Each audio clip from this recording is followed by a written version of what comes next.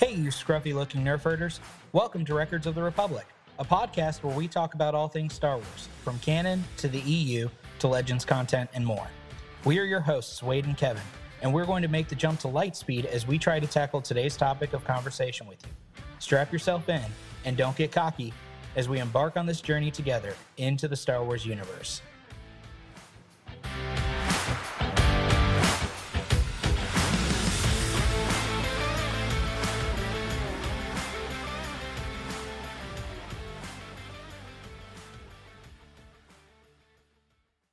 Hey guys, welcome back to Records of the Bad Batch. Just kidding, it's Records of the Republic. But we are so freaking excited. Bad Batch is back. We got season 3, and with that, we got 3 episodes for the premiere, which is super exciting. Anytime, I kind of get why Disney does the week-by-week release for episodes. But man, if they were to do Netflix's version, I would have been done with the season, ready to go. Like, we were going to talk all of season 3 if they did it. So it probably works out better that they just do each week at 1 week at a time. Anyway, my name's Wade. I am a 1/4 portion of Records of the Republic, and joined with me tonight I have Kevin and Alex. How are you guys doing? Great. Band's back together. That's right. Talk Bad Batch. Doing Poor good, Dylan. man. Dylan's Doing our good. groupie. I think we've had this conversation before. Yeah, I'm not taking the bait. We're like 10 seconds in, you're already trying to get under my skin.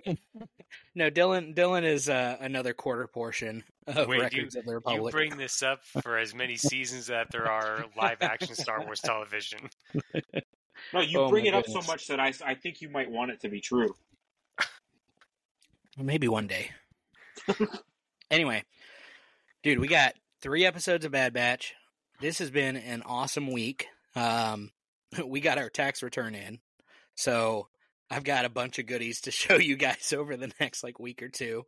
I've got some more goodies to transfer from Alex's house to my house. Which, do you still have those on hold for me? Indeed, I do. Oh yeah, I picked that off. Dude, so just randomly, I was scrolling through Facebook, and I've always got Star Wars notifications on for Facebook Marketplace to see if anything comes in interesting. And Alex and I are friends on Facebook, of course, and I see a huge portion of his collection, and I'm like, oh my god, I've been wanting all of those or half of these. And so then I sent him screenshots with circled drawings over which items I wanted, and so I've got a shopping cart full at Alex's house, ready to check out.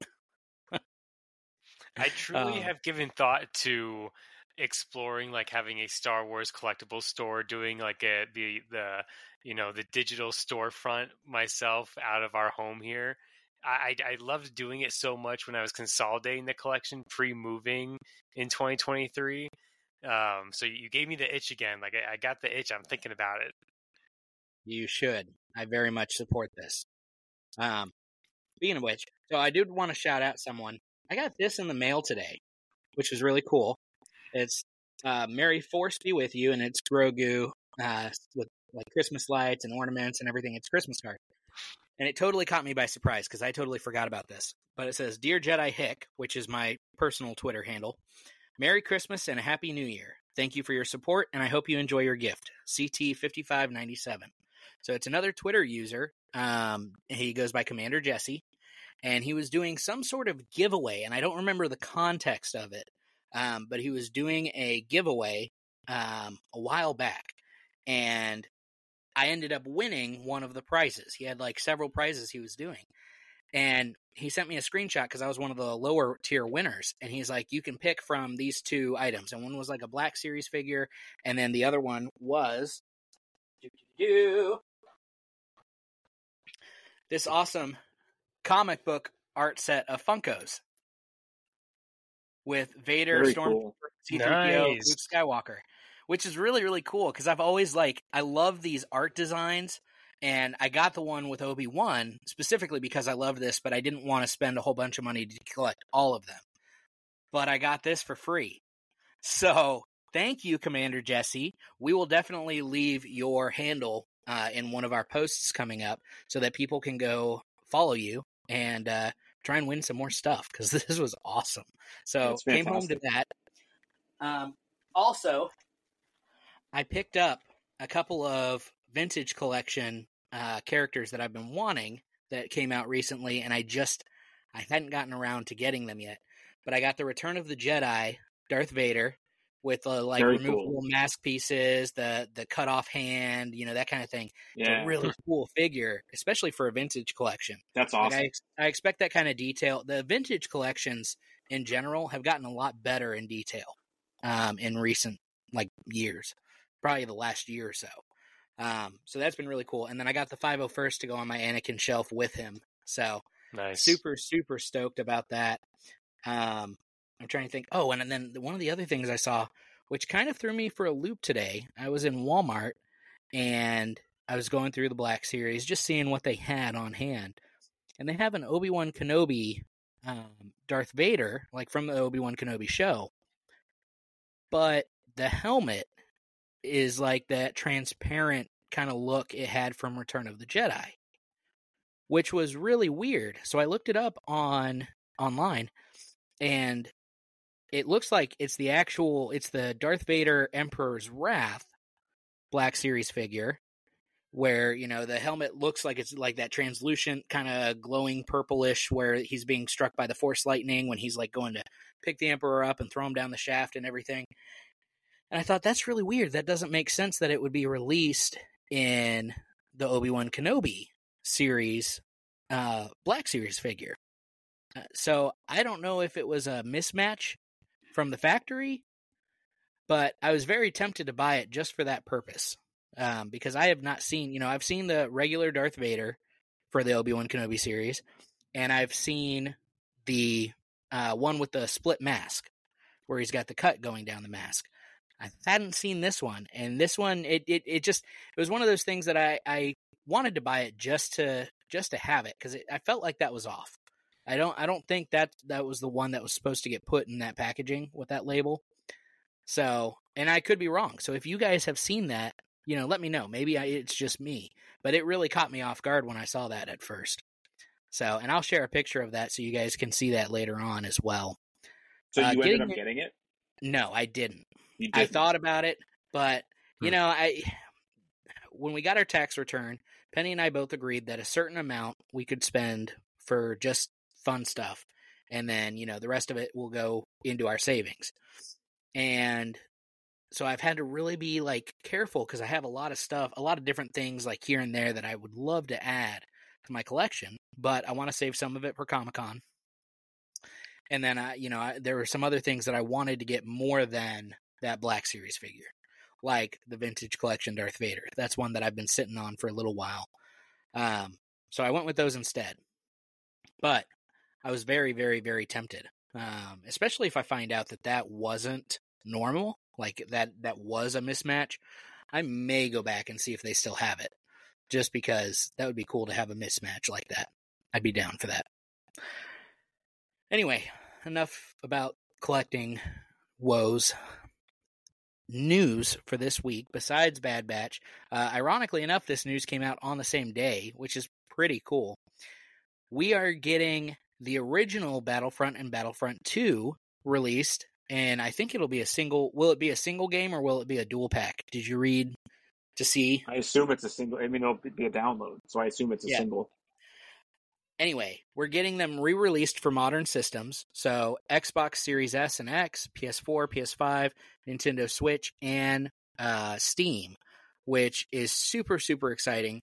I think a lot of people have talked about this. If they were to just go out and re-release the original Battlefront games, people would jump all over it.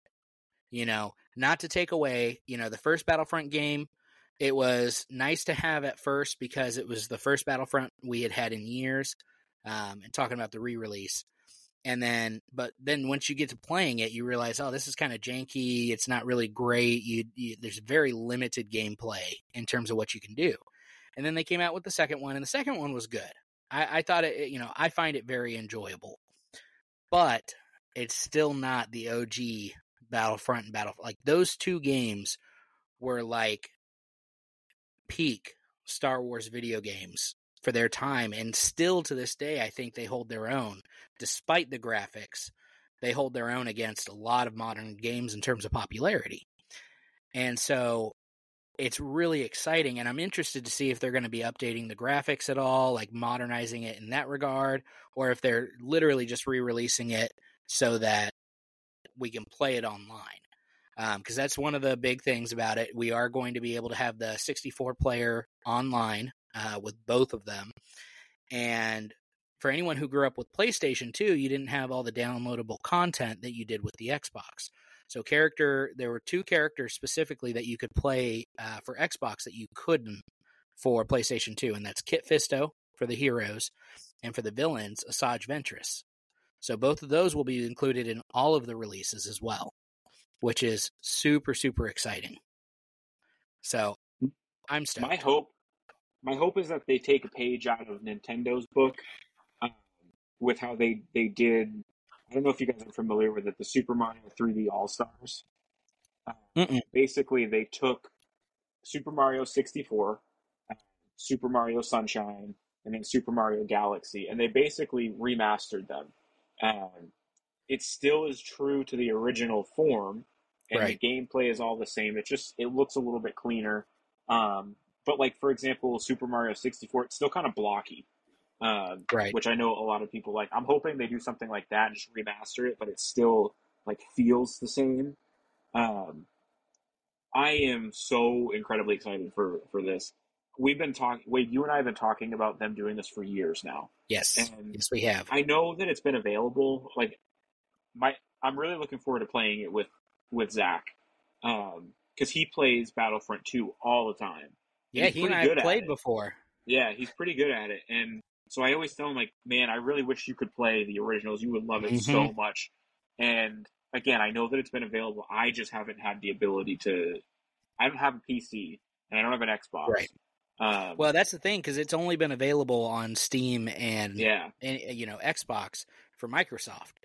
That's one of the best things I've found about Xbox is their backwards compatibility is wonderful. The ability to be able to buy games for all of the generations online as a download has been absolutely fantastic. But I don't know. So we're gonna go ahead. Oh, sorry. We're gonna be able to play it. Like he'll be able to play as Mace Windu. Some of these characters that really should have been in Battlefront 2 that aren't.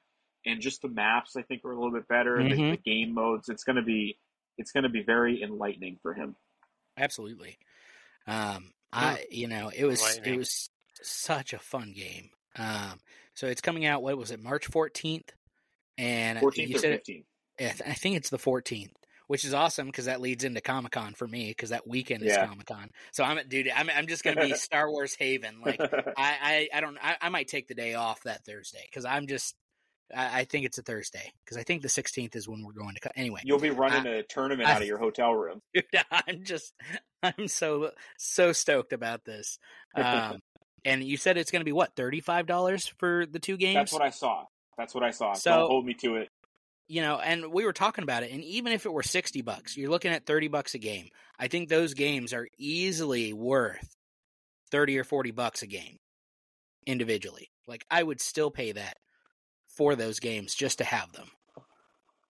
Depends on if we get it remastered or not. If it's not remastered, you probably have a lower ceiling there on what you can charge. See, I'm still going for it because we can play online again. I will pay it. You could give me everything the same from those games except include the online play, and I'm in. I think 60 is my cap. That's the most I'll pay for it. What I would like to see, the only thing that I would like to see, I think, out of this, and we were talking about this as well, if you own the games on Steam, you get a 20% off when you buy this collection. I'm hoping Xbox does that as well, just because I still own the Battlefront and Battlefront 2. So it'd be nice to get a little bit of kickback since I don't have the remastered version. I have just the original 2 individual games. So, we'll see. We'll see if they end up doing that or not.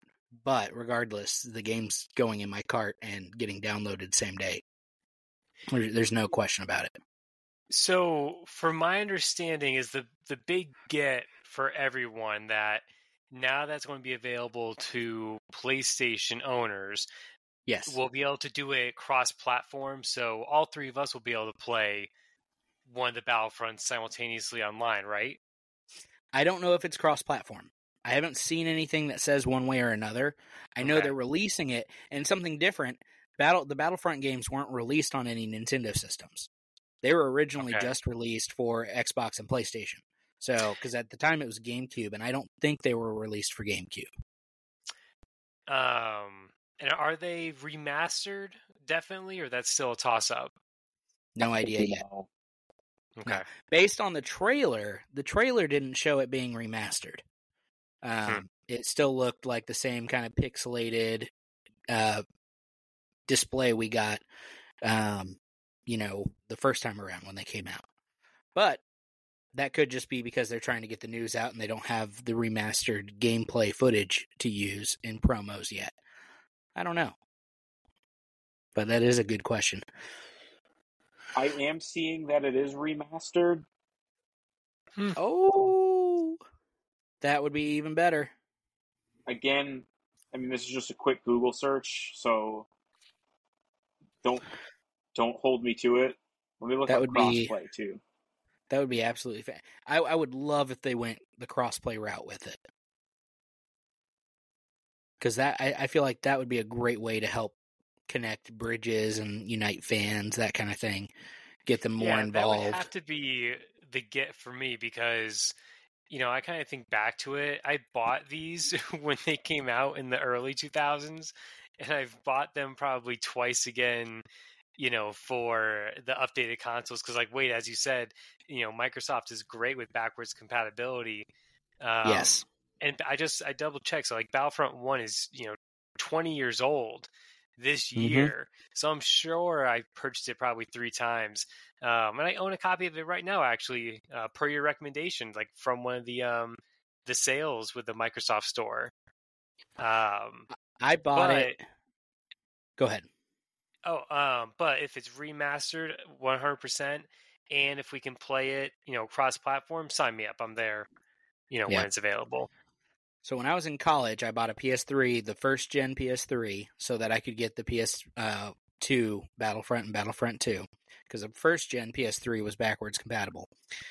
And then I got rid of that when I moved to Arizona. But then when I was in Arizona, I bought another PlayStation 2 to have Battlefront and Battlefront 2 on it.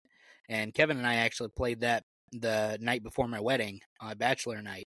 We stayed up till like 2 or 3, and Kevin was like, "Okay, you need to go to bed." And I was like, we can do it. Kept playing. Yeah, Kevin was like, "No, you really need to go to bed. Like, you don't understand. But I don't. You've got to be rested." So I was like, come on. But and then I got rid of that PS2 when we moved out to North Carolina again. And then I bought a PS2 when I was out here and got the games again. But then when I got the Xbox for Jedi Survivor, I found out Battlefront 1 and 2 were available for it. So I went ahead and bought it for the Xbox and sold the PS2 again. So I bought it too many times. I should basically get this game for free when it comes out. Yeah, that's what I'm saying. So according to esports.gg, a site I'm not familiar with, so I cannot speak to its reliability, you can see here I'm really trying to CYA here and not be held to any incorrect information. It says, thanks to cross-gen and cross-play between all platforms, there should be plenty of full lobbies to join. Oh, yes. That's wonderful. That makes it so much better. Yeah. I'm so stoked for this game. So March 14th, it's coming out. Let's see what else happened this week. We posted a TikTok calling out some toxic fans, and the funniest thing about it was the minute we posted it, we had like 5 or 6 people comment on it and start going off about like how I was being stupid for it. And I was like, "Oh, hey, thank you. This is exactly what I needed to show." I had people. One person called me out for pandering, and he's like, "Oh, you're pandering for a minority and blaming, calling the rest of the, group, the rest of the fandom, like you're ignorant and you're just looking for views." And I'm like, no. In the last month, I've seen a lot of people talking about how like their fandom has kind of plummeted a little bit here and there, because they've just witnessed a lot of like people putting each other down. And I've seen it myself. Like, there are people who go out of their way, who may not follow our account or other accounts, but they'll go out of their way when they see a post about something that they don't like. They'll go out and not just like put the movie or show down, but put the person who likes it down. And that was the point of what I was getting at, is like, y'all are stupid. Like, knock it off. We talk about it all the time, and I'm going to reiterate it again.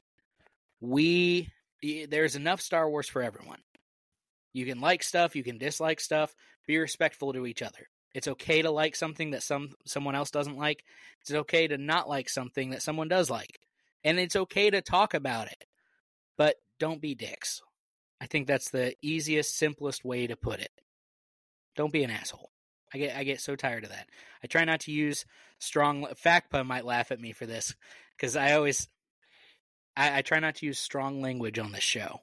But this is something that's really been bothering me. They're on the opposite. If you guys have listened to FACPA, they're on the opposite spectrum of me in that regard. And it's funny because I always tell them that Gene loves listening to their podcast. And they're like, this is horrible parenting. So we're not a clean podcast anymore. So there goes that rating. That's right. Yeah. Parental advisory. Yeah. So Jay and Matt, if you guys are listening, that's for you. All right, getting into the main topic of the night. Holy crap. Bad Batch Season 3, Episodes 1, 2, and 3. Episode 1 titled Confined. Episode 2, Paths Unknown. Episode 3, Shadows of Tantiss. Super, super, super fantastic. Guys, how did you feel about viewing these? Kevin, why don't you hop in? Well, I think I had the same exact note last year, Wade. Maybe you remember, but instantly amazed at the production quality. Like, specifically with the sound, the visual has always been really good for the show, I feel, but right away the music and just the depth of sound is really what stood out to me. Maybe it's because I have a bit better equipment this year, but I don't know. It's so important for this show because we're dealing with some dark stuff. Like, you have the argument it's a kid's show, not a kid's show. Maybe it's for everybody, but it's very dark, and the sounds and the sights all back it up. Like, the music is just the first thing that stood out to me. On a lighter note, the only other real thing that stuck out to me so much that I felt like I needed to jot it down was a line.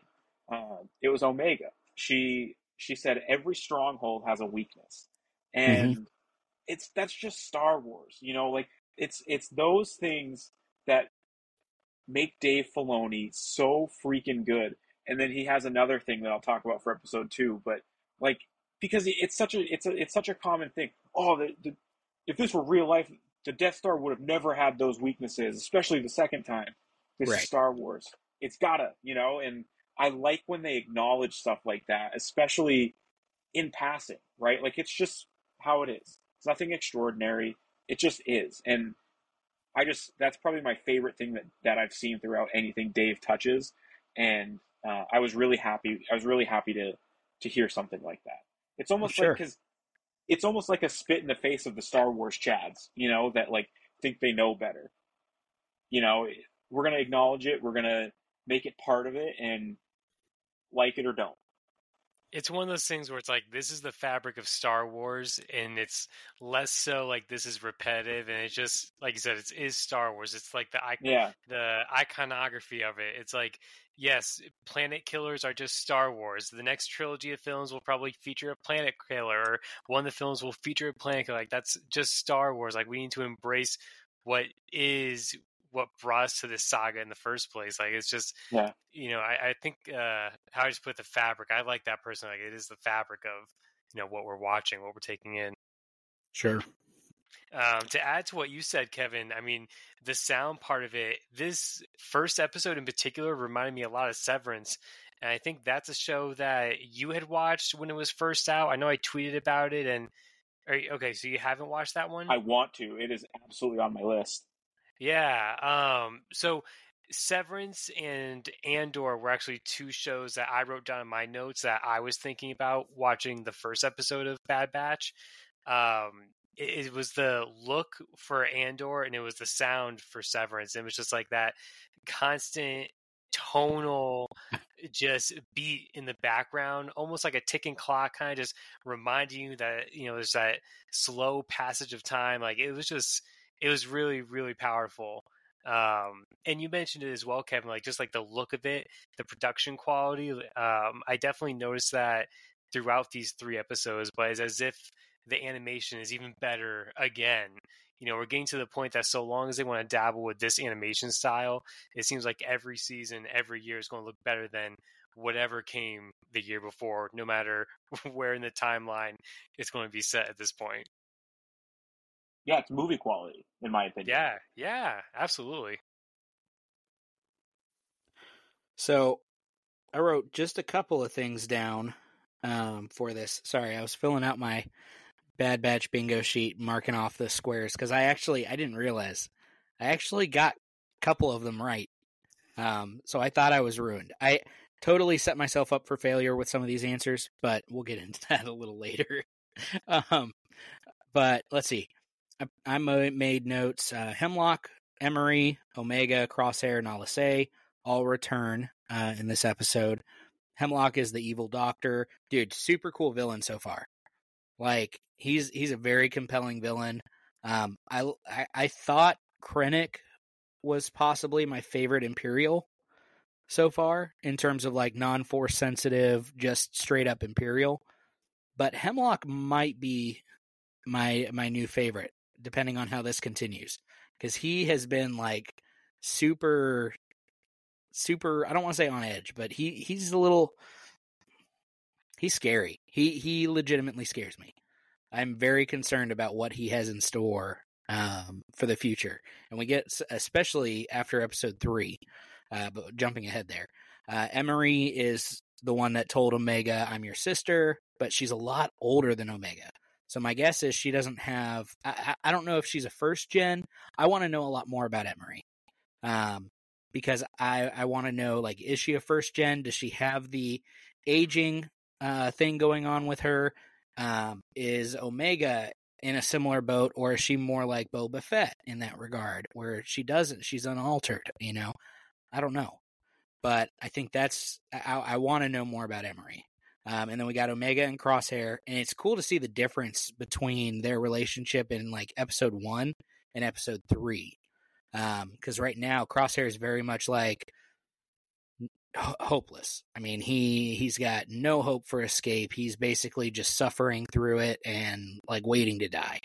And then Nala Se is Nala Se. I'm excited that we're getting more Kaminoan cloning, not just cloning, but the Kaminoans are still involved. It's really cool to see how they've stretched that from Attack of the Clones, getting like a couple of short scenes with Obi-Wan on Kamino, to really diving in deep with Clone Wars and extending that through the Empire existing. The Empire is getting established, if not officially established at this point. We see some time pass. Omega's doing the whole, I think it's all in episode 1, where Omega does the little hash marks on the wall, kind of like what Wrecker was doing each time they completed a mission. He'd come back on the wall and do that. So I thought that was kind of cool, because Omega and Wrecker, at least mentally, are very much like this. They're very, very on par with each other. So I liked that.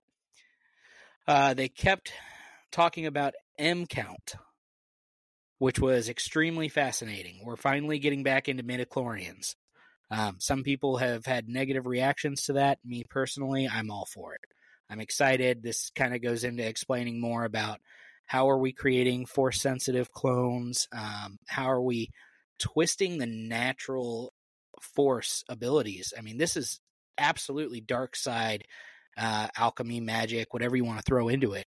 This is, twisting what is natural and becoming unnatural. And it very much made me think of Palpatine when he's talking to Anakin, and he has the famous line, the dark side is a path to things that most people deem unnatural, or something to that effect.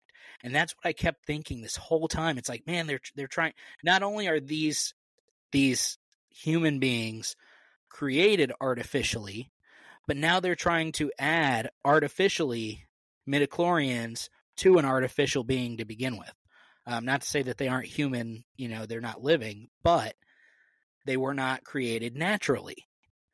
So it's very fascinating to see how that's really, especially in episode 3. So they're talking about M count. We can see that they're testing clones' blood each and every day to see how the blood is handling midichlorians.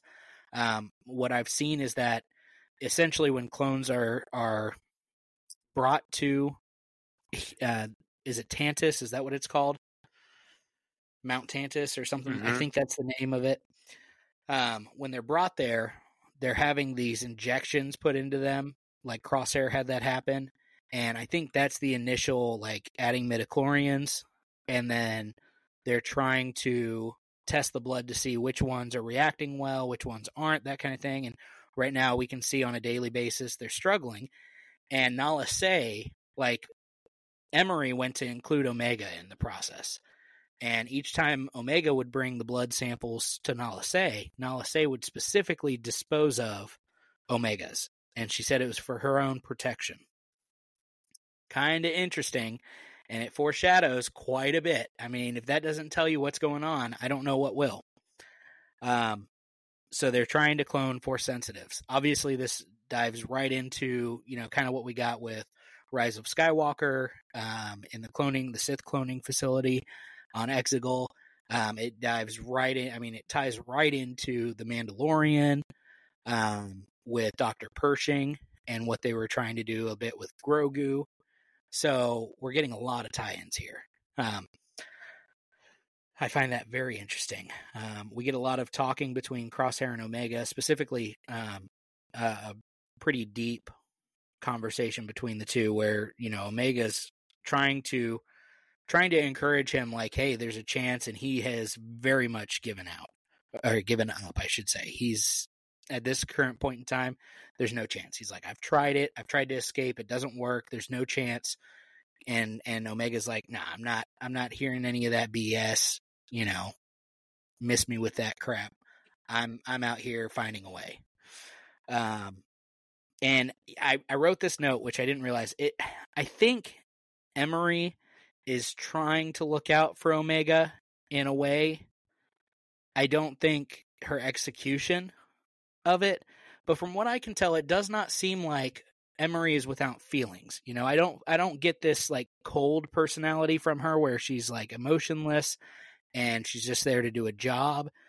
I feel like she does care, and because she makes it clear, like, the easiest way to get through all of this is just to go along with the process. If you do that, you're going to be okay. Whether she knows whether that's true or not, I don't know. But I think she thinks genuinely, if you just go with the process, you just do your work, help out, you're going to be okay. Everything's going to work out. So I do think Emery cares, but her execution of how she interacts and cares is poor. It doesn't work out. So that's what I got from episode 1. Fantastic way to bring back Bad Batch. I mean, that if that episode didn't hook me, I don't know what does. So, do you guys have anything to add to episode 1 that stood out to you? All right. No.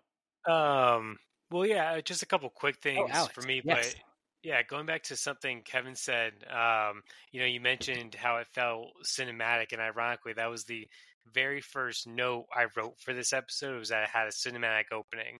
And, it's not something I'm surprised by from the Bad Batch. This is, 3 for 3 on these openings that feel like they could have been, mini movies, TV movies, back in the Disney XD days or something.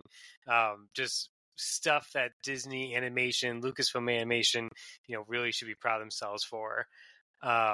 You brought up Wade, Camino, and having the Caminoans. Tantiss was primarily featured in those season 1 episodes leading up to War Mantle, and then the final episode. in those episodes, like I really loved how much Tantiss looked like the Death Star. At least to me, like Death Star 1, the hallways, the elevators, the doorways, like the blast doors. It seemed very like Death Star architecture, Death Very Star influence. imperial. Yeah. I would say though, going off the Camino note, that there was something about the sleekness to us, like a few of the hallways, maybe the laboratories, where now it's like a little bit of imperial, but a little of that Caminoan aesthetic Kind of that good lingers or blend. carried forth. Yeah. So that was like a little. I wonder if that's something, production wise, that they intended for. So whenever they do some behind the scenes, I'll have to look for that. Yeah. But really quotable. There was a lot of lines that were clearly nods to lines from like the original trilogy and the prequel trilogy. There was a great conversation. I think it was between Hemlock and Nala Se. And I think it was Hemlock who says, if the Emperor is as understanding as I am, hearkening back, or I guess, flashing forward to the Darth Vader line, to the Imperial officer overseeing the Death Star construction. I hope the Emperor is, for your sake, the Emperor is not as forgiving as I am. Like, I just, it's that classic, rhyming lines and whatnot. Just beyond that, there was, the cute things, the Lurker Hound being named Batcher. Just all in all, what a great opening, I say, for the first episode. That's all I have for that one. Strong start. All right, moving on to episode 2. Who wants to take it? Who wants to start us off? Alex, you go. I'll say, for as much as they really led Bad Batch season 1 and 2, I was surprised I didn't miss Hunter and Wrecker in the first episode. But by the time this episode started rolling for me, I was like, oh, hey, this is the perfect time to bring the guys back. And indeed it was. This episode really felt like it was harkening back to some loose ends that have been there since season 1 for me. Wade, you might be a little better with the recap of the episode, but this was the episode titled Paths Unknown. This is the one that primarily features, as I said, Hunter and Wrecker. If you want to cover the recap from here, Wade. Yeah, I mean, basically Hunter and Wrecker, when we see them first, their armor is super battered, super weathered. It definitely looks dingier. Like they've been working. They've been doing some work since we last saw them in season 2. Apparently they got one. There were warring syndicates, or syndicates that are at odds with each other. One of them's the Pikes, and I forget who the syndicate is that they're bringing one of the Pikes to.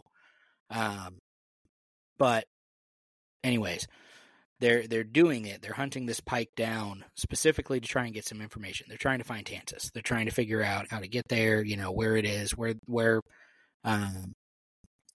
what's his name? Hemlock is holding Crosshair and Omega. Like that's end goal, is they're trying to save those two. So they're trying to get some information. They were given coordinates to an old lab that might have been like Tantiss 1.0. It was a lab that Hemlock had used at one point. By the time they get there, it's been cleared out. Like, it's been abandoned. There's no one there. At least that's what they think. It's overgrown with all kinds of vines and everything.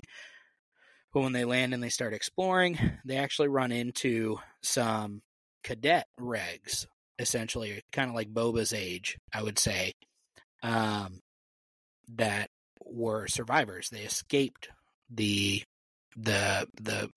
lab, essentially, and they kind of describe what's been going on, some of the unnatural experimenting and stuff like that. And then they've got these things called slither vines, which are basically like Venus flytrap vines that are conscious and are at least able to react to them being there. They have feelings. It seemed like when they were blasted and everything, they felt the pain of those blasts, and they're super aggressive.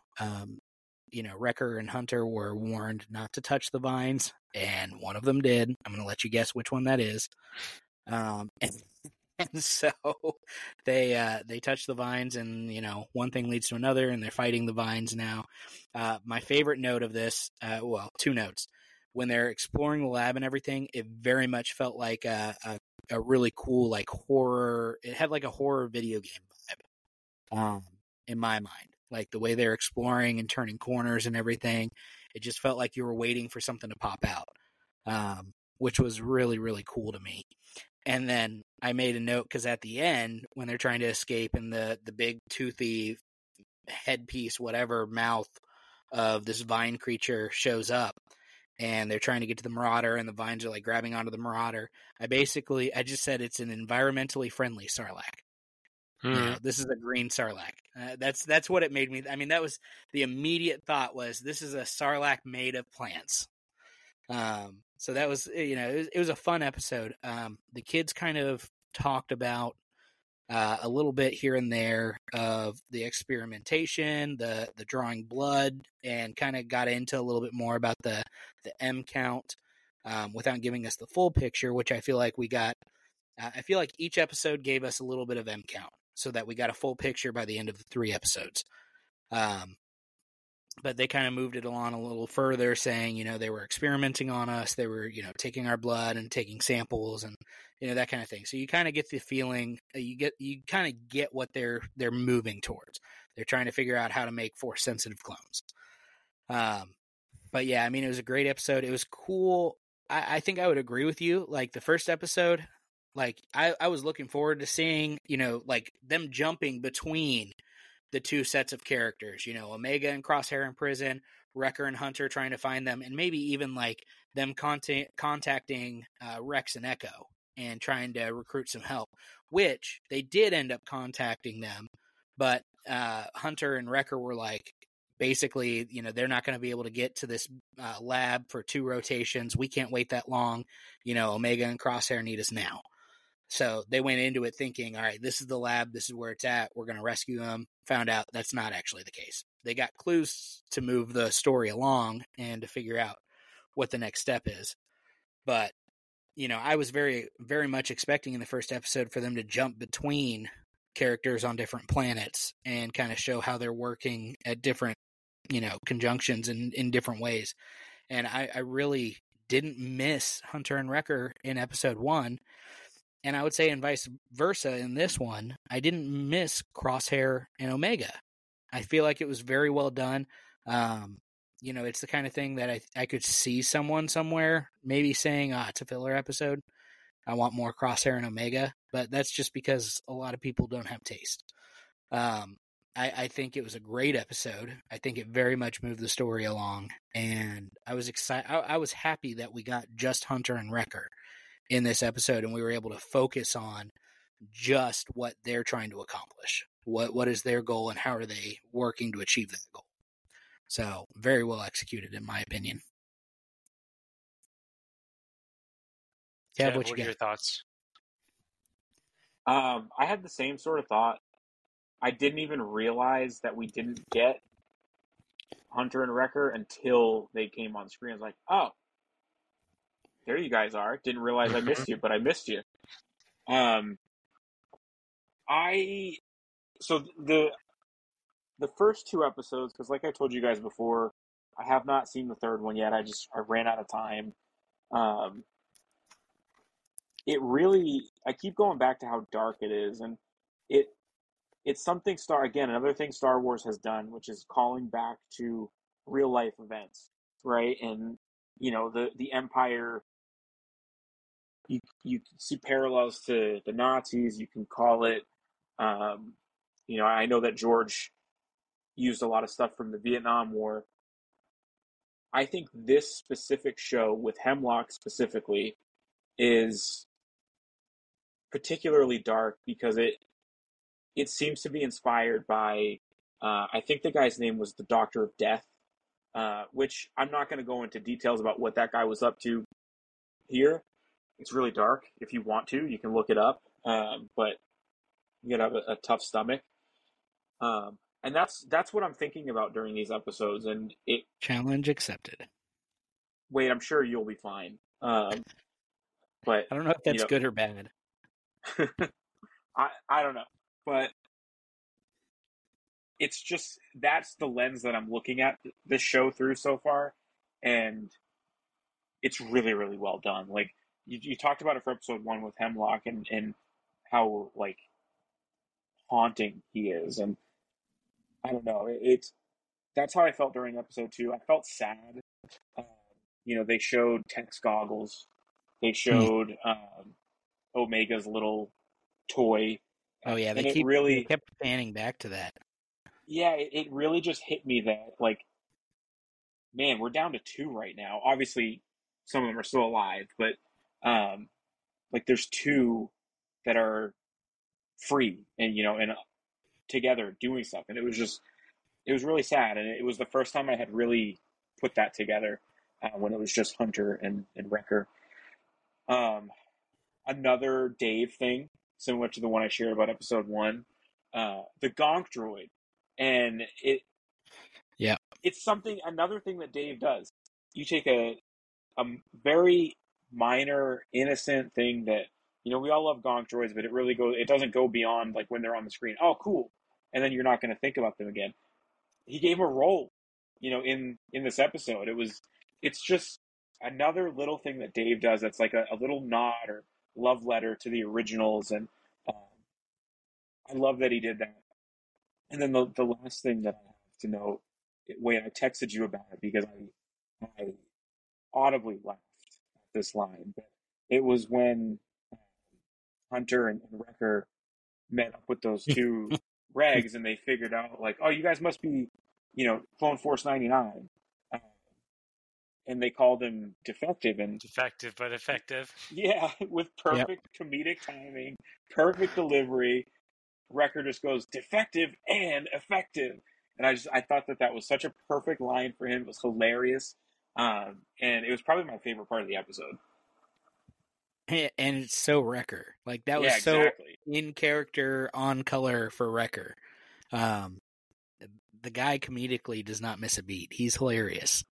Perfect voice acting, like perfect delivery on that line, too. Uh-huh. Well, and it's perfect because it's like, Wrecker has limited, like, he can think. He's not like a complete dummy. But his attention, as Crosshair would point out quite often, it's not as in-depth thinking as others, and so I just see him I picture him saying that, going, oh, that rhymed, that's a good one, and then like off screen pulling out his data pad and like jotting it down. Like, I want to remember this one. Wrecker is by far my favorite of that. Like, I love them all, but Wrecker from day one has been. I always love the big brute with smaller brain, big heart.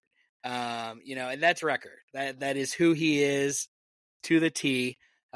Just about like every D&D character I've ever played, that's kind of the gameplay style that I play, is just this big brute who is caring, but he's not the most intelligent. So he kind of follows lead. And he's fantastic. So totally great agree. episode. I love seeing the Marauder.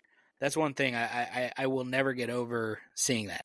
I love seeing that ship every single time. That is one of my favorite ships in all of Star Wars. Because it's cool, because it takes like the Republic shuttle, Imperial shuttle kind of style, but it's very much, hey, this is specialized and tricked out for. It's like, it's how I would picture you if you were to hot rod or like pimp my ride for an Imperial shuttle. That's what the Marauder is. And it's dope. That ship is just so awesome. It looks incredible every time I see it in use. And I really hope it doesn't go the way of the Razor Crest and get blown up for no good reason. But it will. Shut up. Don't say that. I saw that on a couple bingo sheets. I think a couple people that submitted had that the Marauder was going to explode. I did not, because it happened with one of my other favorite ships as it is, and I'm really upset about it. And so I really hope they don't go that way with this as well. But we'll see. We've got a lot of season left to go. Anything else on episode 2? Good deal. Moving into episode 3, Kevin unfortunately didn't get to this episode, which is kind of a bummer. And unfortunately, he's going to have some spoilers here. It's not the finale. Like, I'll be fine. It was good. I had time to do it. By far my favorite. It was my favorite of stop, Alex.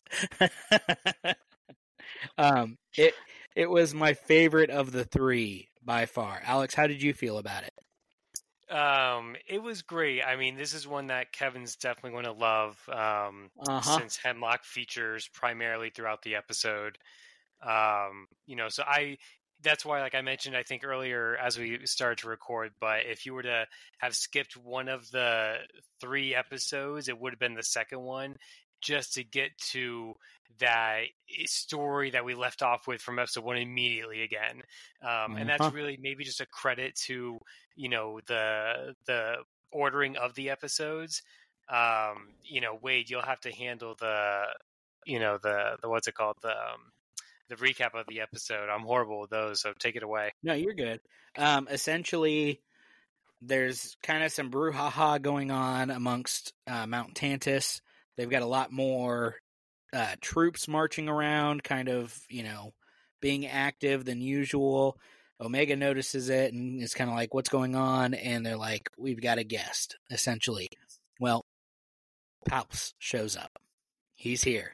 And oh my God, is he bad? Like, Hemlock's bad, but Palps is Palps, But, there's a little bit of Nala Se is worried at this point.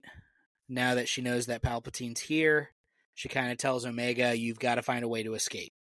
And Nala Se instructs Omega to get essentially what happens is Omega goes to get her blood drawn like normal, and Hemlock says Nala Se needs to come with him instead of running the lab. And she says, well, no, I'll run the lab because she's been disposing of Omega's blood.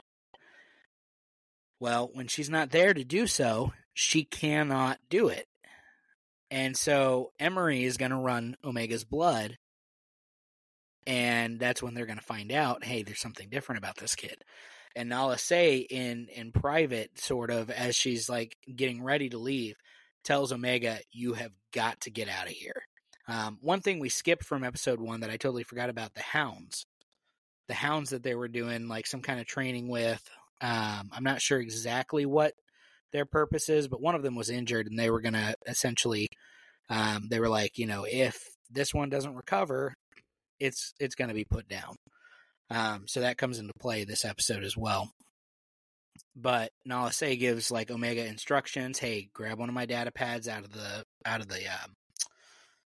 lab and use it to escape, because it gives you kind of like the blueprints and access to all kinds of panels and all kinds of stuff, control throughout the facility. So she does. She's able to get one. And Emery does put her blood in the scanner device, whatever they're using to check the blood for M counts. So that's going on, and Palps starts to talk to Hemlock about the advancements and everything going on with Project Necromancer, which obviously from the title you can tell, if it wasn't obvious from episode 1, they're getting into his whole like, hey, this is how the Empire survives. If Empire doesn't survive without me, essentially. And so they're the whole goal here is to figure out how to have Force sensitive clones that the Emperor can use to some extent, which ties in really well to the EU and some of the stuff that happened in some of the EU books and all. So I do like that aspect of it very, very, very much. But this is the only episode that I actually wrote down any quotes for. The first one that I wrote down, let me pull it back up here. Hemlock and Palpatine are talking about Project Necromancer and everything like that. And, Dr. Hemlock saying, essentially, if I have all of the resources possible, everything that you can give me. He says, I am confident that we will have a successful M count replication, which means to this point, they have not had a successful M count replication. And then Emperor Palpatine responds and says, there is nothing of greater importance to secure the future of this empire. And to an extent, that's true, because the empire is not, as we see later on, the empire is not what it is now, or even at its peak, without Palpatine. It has to have Palpatine at the head in order to be as threatening and evil and have the deadly potential that it does. So that was one of the quotes I wrote down. Then on top of that, Omega essentially goes back to Crosshair after she gets the data pad, and she's like, I've got a way for us to get out of here. She's basically winging it. She's trying to figure it out as she goes. But she's like, I need you to cause a distraction. So he does. He calls the guards over, and then she opens the door, and he kicks some butt. Like, typical Crosshair. He's got more experience in these clone commandos. Like, he's able to kick their butts easily. Or were they stormtroopers? They might be TK troopers at this point. Yeah, they were new TK troopers. Now, he does kick some clone commando butt later on, but these guys were TK troopers. Anyway, so they are able to kind of finagle their way out to escape. Omega had gotten in trouble earlier, and I forgot to mention this. She got in trouble because she found out the Hound was not healing as quickly as it needed to, and so she released it because they were going to put it down. Like, even though it was healing, it was on the mend, it wasn't going as fast as they needed it to. So they were going to be like, hey, we're going to clear up space. And so she ended up releasing it, which got her in some serious trouble. And Emery was very much like, hey, you can't do this. Like, you have to behave. Was that episode 1 or this episode? That was episode 1, I believe. Okay. So all of that happened in episode 1. Totally skipped over that because that is important, and I totally missed that. And then this episode, that cage is still empty. They haven't replaced it with a Hound. And so that's where Omega and Crosshair end up working to escape. Now, when Hemlock finds out there's a breach, he tells them to turn the ray shields on, because apparently those tunnels are ray shielded, which is really cool, and it felt like an awesome callback to the Phantom Menace, because you start to see these red screens, ray shields, coming up as they're running through the hall, and they just barely make it out the end of the tunnel before that last screen hits. So it was really cool to see it, especially with that coloring, I think, because we've seen ray shields before in Clone Wars, and then also in like Revenge of the Sith, when they're on Grievous's ship, they have ray shields drop around them. But the red one specifically in a tunnel like that very much made me think Phantom Menace immediately. So that was super cool. Then they get out into the wild. They both have blasters. She has a data pad. They're looking for there was an Imperial shuttle that had crash landed in episode 1 to open the episode. And so they're looking for that to see if the comm system is still working. So they get out there, but at this point they're seeing like there are ships that have been dispatched, V-Wings and Imperial shuttles from Mount Tantiss, from the base, now out searching for them. So all that's going on. And at one point, like when they see that they're starting to like land near them, that kind of thing, there was some kind of big creature, I think, because they had been alluding to the fact that there were other creatures out in the wild that would take, like, they were going, in episode 1, they were going to send out a rescue party for the crash shuttle. Can't believe I forgot all of this. They were going to send out a rescue party for the crash shuttle, and Hemlock was like, no, at this point, there's no chance they're going to survive. The natural habitat is going to take care of them before we even get there. There's no point. So we do see some kind of big creature show up, but the Hounds actually end up attacking it to help Crosshair and Omega, which was kind of interesting. But they were going to go send out a message to try and get help, that kind of thing. Nothing was going through. And then one of the shuttles pulls up on them and drops troops and everything. And this part did make me tear up. I'm going to be honest about it. This got me. We see Crosshair and Omega have been kind of winging it at this point, and then Crosshair out of nowhere is like, "Did they teach you Plan 72?" And Omega goes, "Mm-hmm. Tech had me memorize all the plans." And Crosshair goes, "Of course he did." And dude, when that happened, I was like, that hurts. Because one of the last lines we got from Tech was him quoting, Plan 99 and then shooting the cable, like that was hard for him to talk about, not only referencing another plan, but saying, yeah, I know all of the plans. Tech taught me. And it's like, what a heartbreaking callback to Tech. And then Crosshair recognizing in the way he says it, it's like, I shouldn't have even had to ask. I know this guy. Of course he taught him. And I don't know if Omega has communicated to Crosshair that Tech's gone or yet. Like, I don't know if that's happened. Did that happen in season 2, Alex, to your knowledge, or Kevin? That was a question I had watching these episodes, so I want to assume that we haven't seen that on screen. So, to my knowledge, they haven't communicated about Tech being gone. I mean, I would have imagined Omega would have talked to him about it, but maybe not. Maybe her whole focus has been escape. We can catch up about personal stuff later. And she may not have had a lot of interaction. She may not have had the opportunity to have a lot of interaction with Crosshair. I don't know. But yeah, that whole interaction, that got me, man. That got me. So, and ultimately they end up taking over the shuttle that was sent out with troops. They're able to defeat the troops, take over the shuttle because of how Plan 72 played out. The V-Wings are in pursuit of the shuttle, and they do shoot it. They do damage it a little bit, and they're getting ready to close on it. Well, while this is happening, Hemlock was basically like, hey, just shoot them out of the sky, destroy them, they're done. We'd rather have them dead than escape.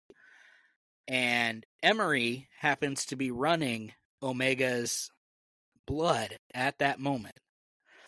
And she sees a positive match where she hadn't, and you can see because the way it displays it on the screen, it looks very different from how it's displayed with all of the other blood samples. But it's a positive match. And Emery comes in at the last second and is basically like, don't shoot down that shuttle. And Hemlock's like, what? And she's like, Omega's a positive match. So I don't know if she has a positive M count at this current point in time, or her blood allows her to be receptive to it. I wasn't quite clear on that. Maybe you got something out of that, Alex, different from me. But the way I took it was she has midichlorians in her system now, and she very much probably had them from the start. I think it was something that the Kaminoans were working on long before Palpatine was working on it. Yeah, I've seen a lot of talk on Twitter already, this afternoon and this evening. I guess, I don't know if folks are surprised that like the M count terminology is being used, or, the illusions in the episode, but, going back to season 1, episode 1, we've always known that Omega was special. At first it was conversations between Nala Se and I'm trying to think, Tanwi, no, not Tanwi, whomever the leader of the Kaminoans was at the time. But they were having conversations of like the 5 special clones that were remaining, and we learned they weren't referring to the Bad Batch; they were referring to the 4 members of the Bad Batch, excluding Echo plus Omega, as the 5th, remaining special clone. So she's always been special, and we didn't really know. Wink, wink. We didn't really know, what made her special, but it was nothing that was, so clearly shown like with the rest of the Bad Batch. And I think even through season 1 and 2, there were a few moments where, she kind of showed us some things on screen not dissimilar than Ezra and Rey, whether it's like an acuity with creatures, or, some certain adeptness with weaponry or piloting. Her having anything similar to, force of deadness isn't surprising to me. The extent the extent with which we'll see throughout the season. So yeah, I mean, I liked it. It was a great episode. I'm looking forward to what Kevin thinks about it, especially the look of it, because I mean, the Emperor and the Red Guards, I mean, their capes are billowing as if it's like true wind blowing in this animated show that we're watching. It really harkens back to, again, the cinematic feel from the first episode. And again, like the visuals continue. We see a little more of the labs as Wade describes. It's a real visual treat, so much as there's a lot of great quotes that are going to be carried forward. But I think it was really great visually as well. Absolutely, it was fantastic. I can't say that enough. It was really, really, really, really, really good. Super, super, super stoked for what is still to come. Can't wait to see it. Probably watch it in the morning. You're gonna love it. I mean, you are absolutely gonna love it. I'm excited just hearing what you guys had to say about it. I tried to Record tune got out hit some by of a it, bus. so if there are. I don't Alex. believe you. I don't believe you. I think if that happened, Wade would have been in tears. Yes. You have no idea. You have no idea how upset I would be if that happens. Did you see on my bingo sheet that I have Wrecker dying? Not yet. So I was going to ask you, let's go ahead. Can you pull up your bingo sheet for me, Kevin? Yes. Now that we are through all of that. So those were the first 3 episodes. Looking forward to episode 4 next week. We're going to give you some updates on these bingo sheets here. If you're about to ask me if I got anything, the answer is no. Well, you got your free space. That is true. What, did you write anything in your free space? Free. I wrote, "The Bad Batch is awesome." Aw, so sweet. Aw.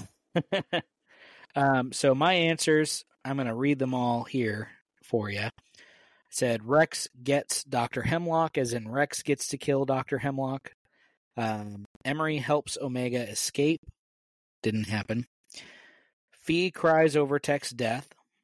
Palpatine meets Omega. Echo dies. Wrecker dies. Tech survived.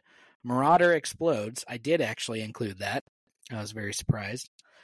Quinlan Voss helps the Bad Batch. Oh, that's a cool one. I think that would be cool. Seeing Asajj in the trailer made me think, well, maybe Quinlan's involved, especially since they did name drop him in Kenobi. I think it would be cool if they used another surviving Jedi in some form. I put Omega is Force sensitive, which I think we can count with the whole M count thing.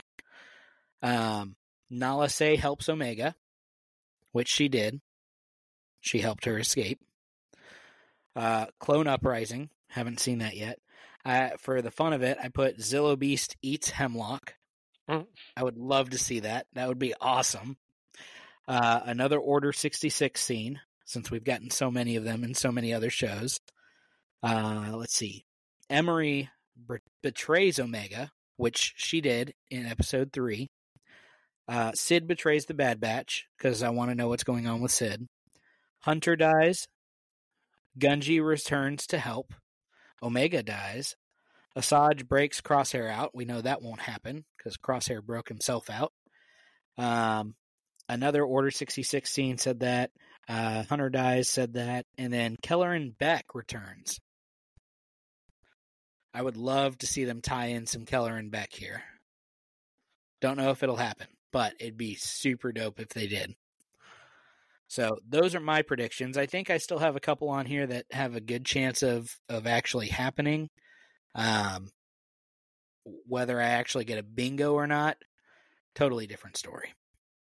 But I was excited. I got more X's on the board today or Wednesday than I thought I was going to on the first week. So, but based on what everything happened, I also know some of these answers just got busted. So unless the characters get recaptured and then get broken out again, it's not happening. So those are my answers. Kevin, what did you give for your Bad Batch bingo? Again, nothing correct so far, but I still have most of my squares in play. I took a strategy out of a lesson I learned this year from fantasy football. I had a couple teams, and I chose the same strategy for each team. So I sucked because if one team sucked, the other team sucked because I had the same players.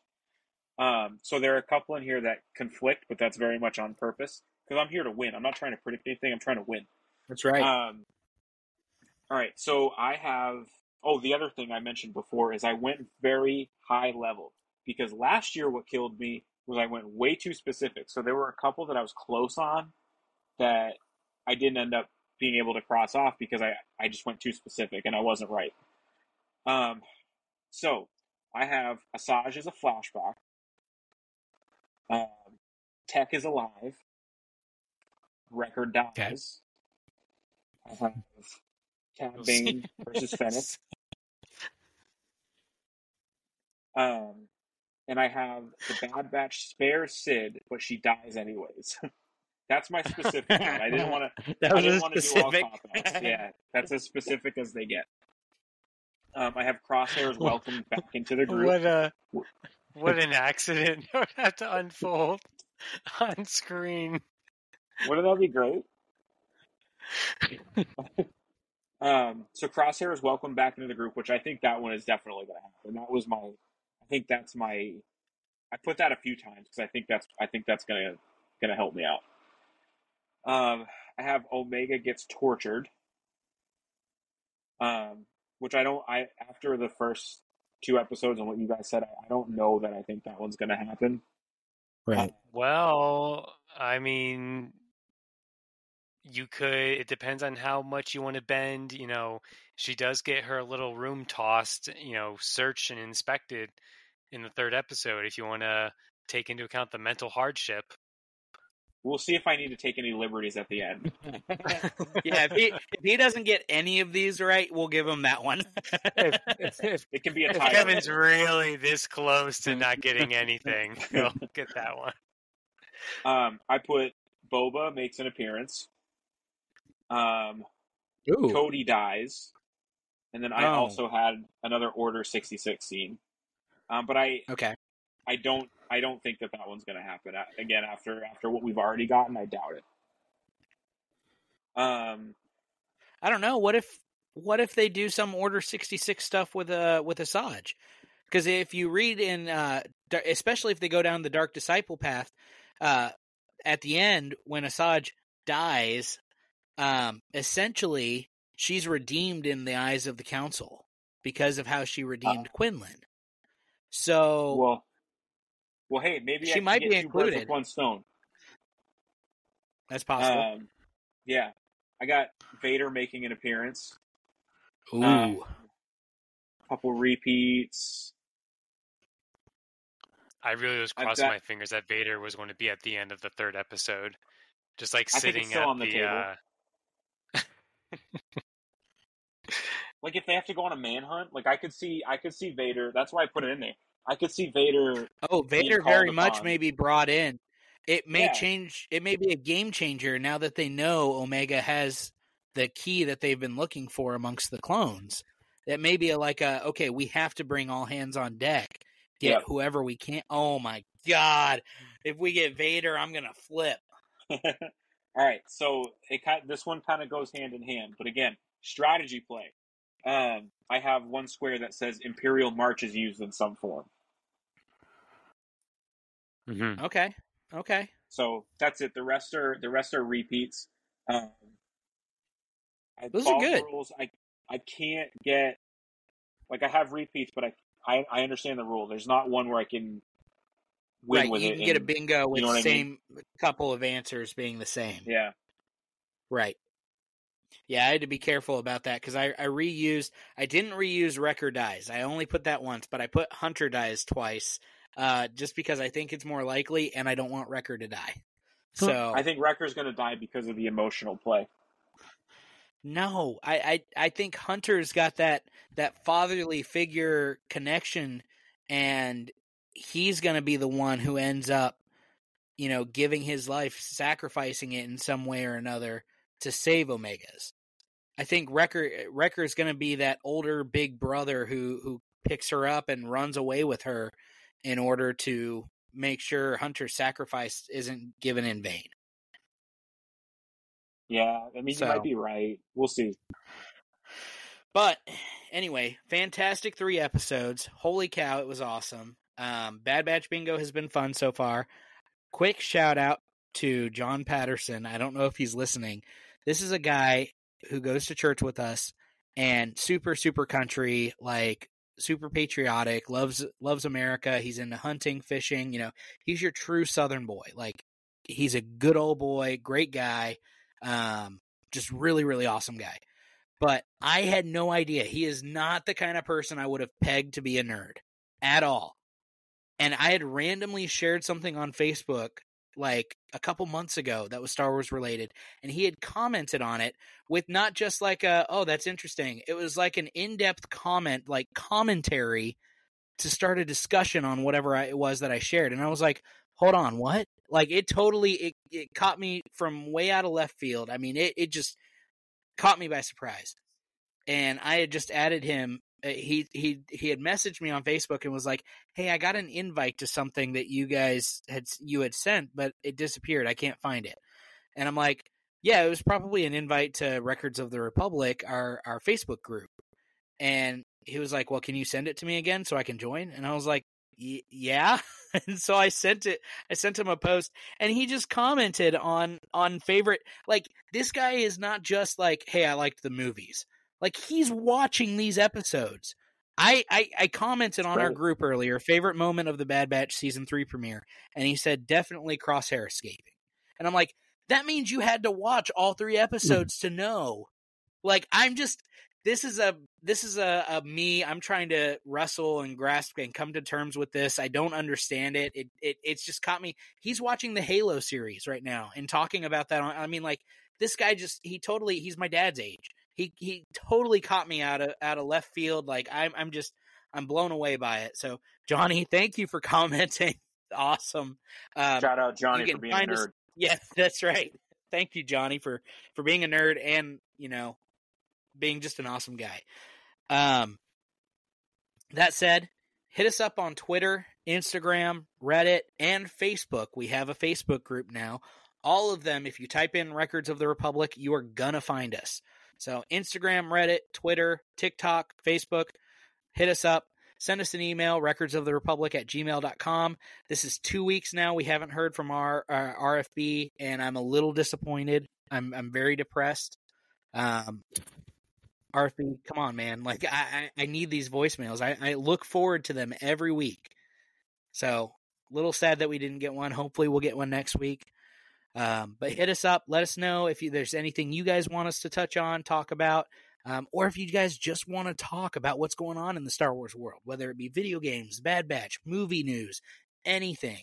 We are down to talk about it because we love Star Wars. As always, may the Force be with you, and remember, this is the way.